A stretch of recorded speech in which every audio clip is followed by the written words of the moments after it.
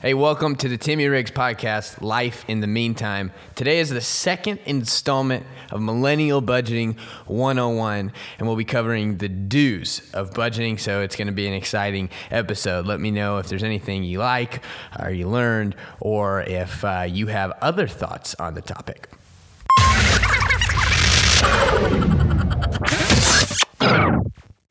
Okay, so last week we talked about the don'ts of budgeting. Today we're going to talk about the do's. This is a little bit more exciting. You can begin to put into action some of these things right away, I believe, and will help you even mentally prepare a little bit more for how to budget and how to be in charge of your resources and your income.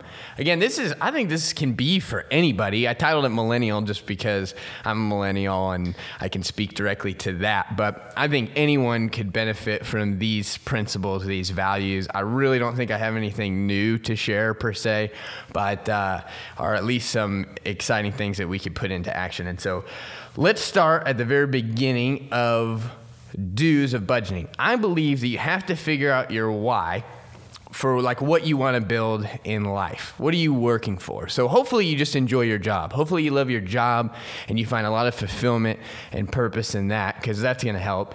But then what are you doing with the income from that job? What are you doing with the money that you're earning? Are you directing it, or is it just kind of moving in and out? Do you know where your money's going, what you're spending it on, or is it just kind of there? And I think when we figure out our why, like I want to be financially free, I want to get out of debt, I want to be able to pay off my mortgage, I want to save for a house, I want to contribute a gift to my church or to missions, I want to sponsor a child through Compassion Ministry, I want to pay off student debt, I want to start building a retirement account. I mean, there's 6 or 7 different whys right there. I want to go on a vacation and be able to save for it and not have to worry about it, So there's just some simple things. So literally begin to think through, why do you want to build financial independence and freedom? Because that's going to help you along the way when you're like, ooh, should I buy this $20 thing at the store that I wasn't planning on buying, or should I wait and hold on because I have other things I'm building towards?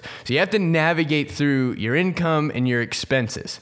And what doesn't line up with your blueprint? So in the last episode, I talked about a builder might have all the materials, but if they don't have a blueprint, they're not going to really know how to build correctly. And so navigate through your income and your expenses, so that way you can build the right way.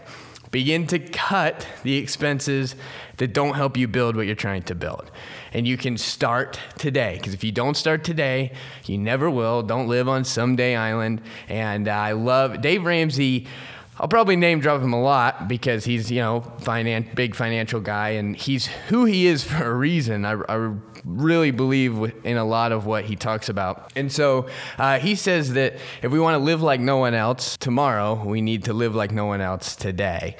And so we have to begin to figure out, what are the things I can start today? There is a book that I think would be really impactful for especially somebody starting out, because I'm going to talk a little bit, really small amount, about investing and saving and things like that. And this book, it's called The Latte Factor, is a short book that will help you recognize the importance of cutting small expenses and even begin to help guide you in what it looks like to invest and how to do that. And I think this is really great for someone if you don't know anything yet. And it's small. I actually listened to the book, but it's a really quick read, even if you buy it to read. It's a short book, and it's in story form. So it's a story that you read through that he's teaching you along the way. And so some of the things he talks about that can help you kind of cut out some of the expenses are just some of the obvious things. So coffees every day. That's literally why it's called The Latte Factor.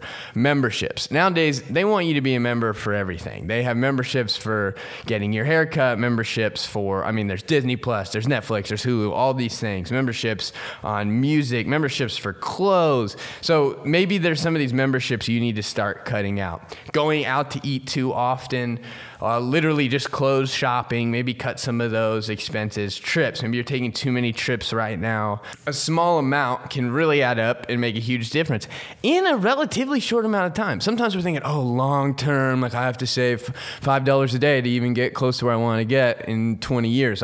But it adds up, especially if you're doing both, if you're cutting expenses and directing your income. And so once you cut those expenses out, and you figure out what is your latte factor, recompile your income and expense list. So there's two objectives. Look at your income and expenses right now as they exist, begin to cut some things out, and then reevaluate and see where you are and see how closer it gets you to reaching your goal, to reaching your why. And so maybe you do that and then you're like, man, my expenses are still too high. Maybe it comes out to rent and mortgage or car payments or still just eating out and groceries.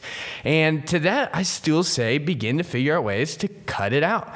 I think that we sometimes think, well, I'm living here now and I'm paying, $1,300 a month and we really like this place. Well, maybe you could find a place for $890 a month or something. I'm just throwing out numbers, of course, but figure out a way to cut and move. Life's too short to feel trapped. And so you can do these things. Now, the trick is don't allow the opinions of other people to get in your way. I talked about in the last one. And the don'ts. Don't allow someone to shame you because of your financial discipline that you're trying to have. And I think that goes in all types of areas. So again, really look at it with a fine-tooth comb and let this process take a while. Find a rhythm for you. You don't have to figure out by the end of the week. Spend some months figuring out what works and begin to strategize your income. A couple things that are important to remember when we go back to my nail analogy that money is like nails. If we hold on too tight to our nails, we will bleed. So we don't want to squeeze them in our hand. We want to figure out how to get it to work for us the right way. And sometimes that just means cutting them out. So budgeting, it shouldn't lead to greed. Rather, it's an opportunity to grow discipline, and discipline leads to freedom. So I think it's sometimes think, well, if I'm so on top of my finances, it kind of makes me feel like a greedy person. Well, fight that because it should lead to growth, not greed. And budgeting should lead to freedom, not to frustration. So that's what I'm saying. Give yourself some grace, give yourself time to figure it out. And I really think it's going to be worth it for you in the long run. So frugality should lead to freedom, not frustration. So let's get into some ways that we can begin to budget. Now, this is going to vary for everyone because we all have different income, we all have different resources. And so again, that's why this is hard kind of telling you, I don't know exactly how you should budget your money. That's going to have to be something that you specifically figure out and look at. But I'm going to use percentages, mainly because that's how I do it in my life. My wife and I, we budget by percentages. And so again, for you, figure out your fixed expenses, and then some of these other things can fall into percentage categories. And so your income may even vary monthly. Ours does because of my side businesses, and then my wife even, she works hourly at both of her jobs.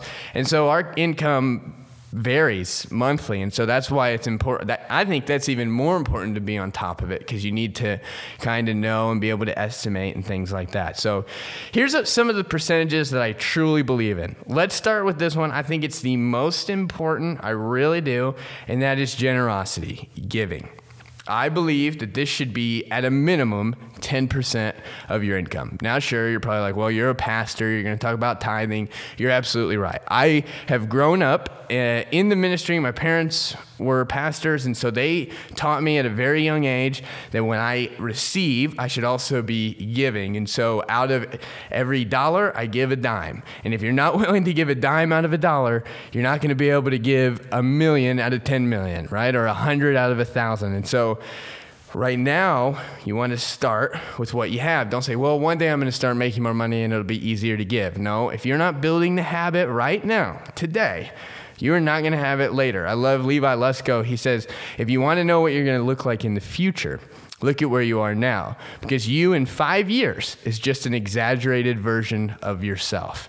And to know that that can be true, look back to see where you were 5 years ago, some of the habits you were instilling and doing, and see how they line up with where you are now. Chances are you're just more of what you were then. And that's not a bad thing. Like, that's a good thing, because if we're instilling good habits now and working hard now, later we'll be more of that person, right? So generosity, I believe in it big time.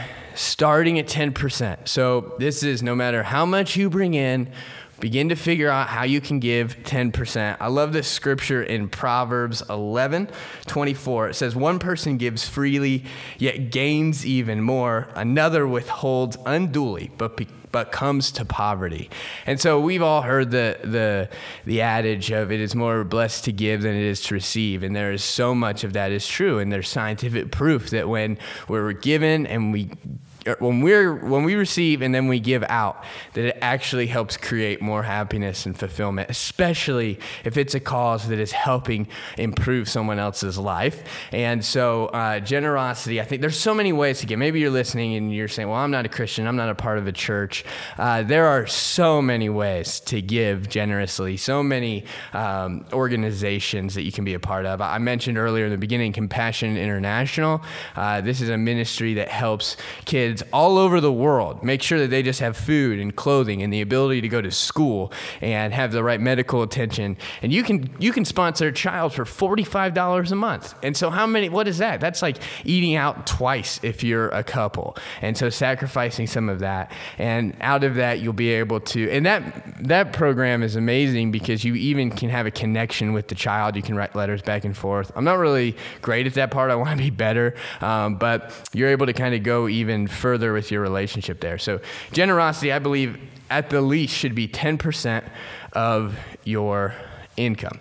Saving, another 10%. So now we're at 20% of your income.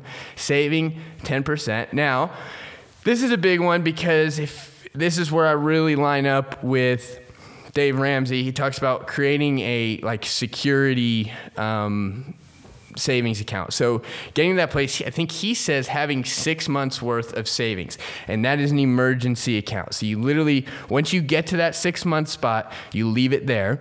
And that's if you have a medical emergency, or if you have, maybe if you get let go from your job, or something happens to where you can't work anymore, you have at least 6 months that covers your necessities. So that is, your living, your food, all your bills. So having that. And once you have that, and if you have no debt, continue to save 10%. And now I believe that should be invested. Now, again, once you have the 6 months saved, the emergency budget, whatever, again, for you that works. So if you're like, okay, I have $2,500 saved up, I feel like that'll last me, but I also have $5,000 worth of debt, start attacking the debt right away. I have a very large student debt, and I am very aggressively attacking it, really dominating that. And to the point where literally we're giving a very high percentage of our income to knock the student debt off. But I believe once you're debt free, there's so many possibilities. And so saving. So generosity, saving, it both should account for 10%. And I just think that makes your life better. And then moving into investing, I really believe that at least 10% should be investing. Now, if you have an emergency fund and you have no student debt, I think you could even double, you could take from the savings percentage and add that to the investing percentage. Because there you go, that's 20%. If you're able to afford 20% of your income to investing, whether that's creating a retirement or kind of expanding your portfolio throughout investing, even if those are funds that you're able to use at the moment, and it's not, because there's a lot of like a Roth IRA where it helps you, it gives you tax benefits, but as far as the building that's happening, you can't touch till you're a certain age, a retirement age. Those are great accounts, and that's where I'd say at least 10% should go there as well. So we're up to 30%, and I understand that you're kind of like, oh my gosh, that's a lot, but hopefully by the time you've gotten to this point, you've cut out a lot of expenses that have freed up that percentage to be able to give in these areas. And if you're just getting going, maybe you just got out of college, or maybe you've built up some debt. You've been out of college a handful of years, you've built up some debt, and so you still want to start saving, but you really want to pay off your debt. Then figure out what works for you. Start with 5% in saving or 5% in investing, and begin to find a rhythm that works for you. And so there you go. Those three things: generosity, saving, and investing, add up to 30%. Now you have the other 70%. And if you're able to find a good rhythm to have those 30% for sure, then what you're able to do is see, okay, what if out of that 70%, what if my expenses are only 60% of what's left. Like I have 60% left after covering my expenses. Well, now you have another 10% to figure out how you want to use it. I, again, would be very much on the side of start pumping, kind of diversify that 10% into generosity, into saving, and into investing.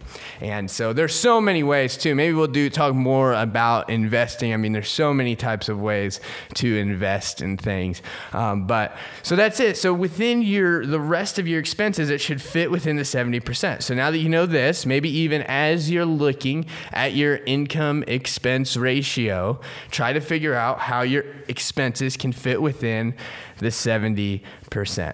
So one of my life affirmations, and it's really important for me because I don't want to be, I think we all can have a tendency to be greedy, and I don't want to allow myself to become greedy. And so one of my daily affirmations, and I've talked about my morning routine in a later episode or a past episode, and one of my affirmations is, if I'm given an opportunity to give in something I believe in, don't hold back.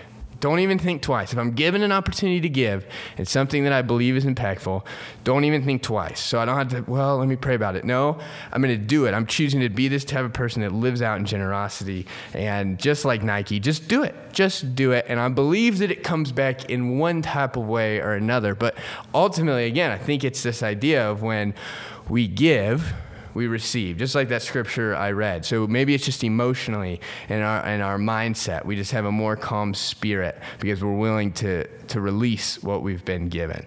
And the biggest ones, again, if you've been listening through this whole podcast, if you have debt, crush it. I believe strongly in Dave's philosophy here. He is who he is for a reason. So if you have debt, begin to dominate it. For me, the biggest ones are credit card debt, student debt, car debt. For a mortgage isn't as big of a concern for me, but there's still ways to begin to pay down your mortgage quicker.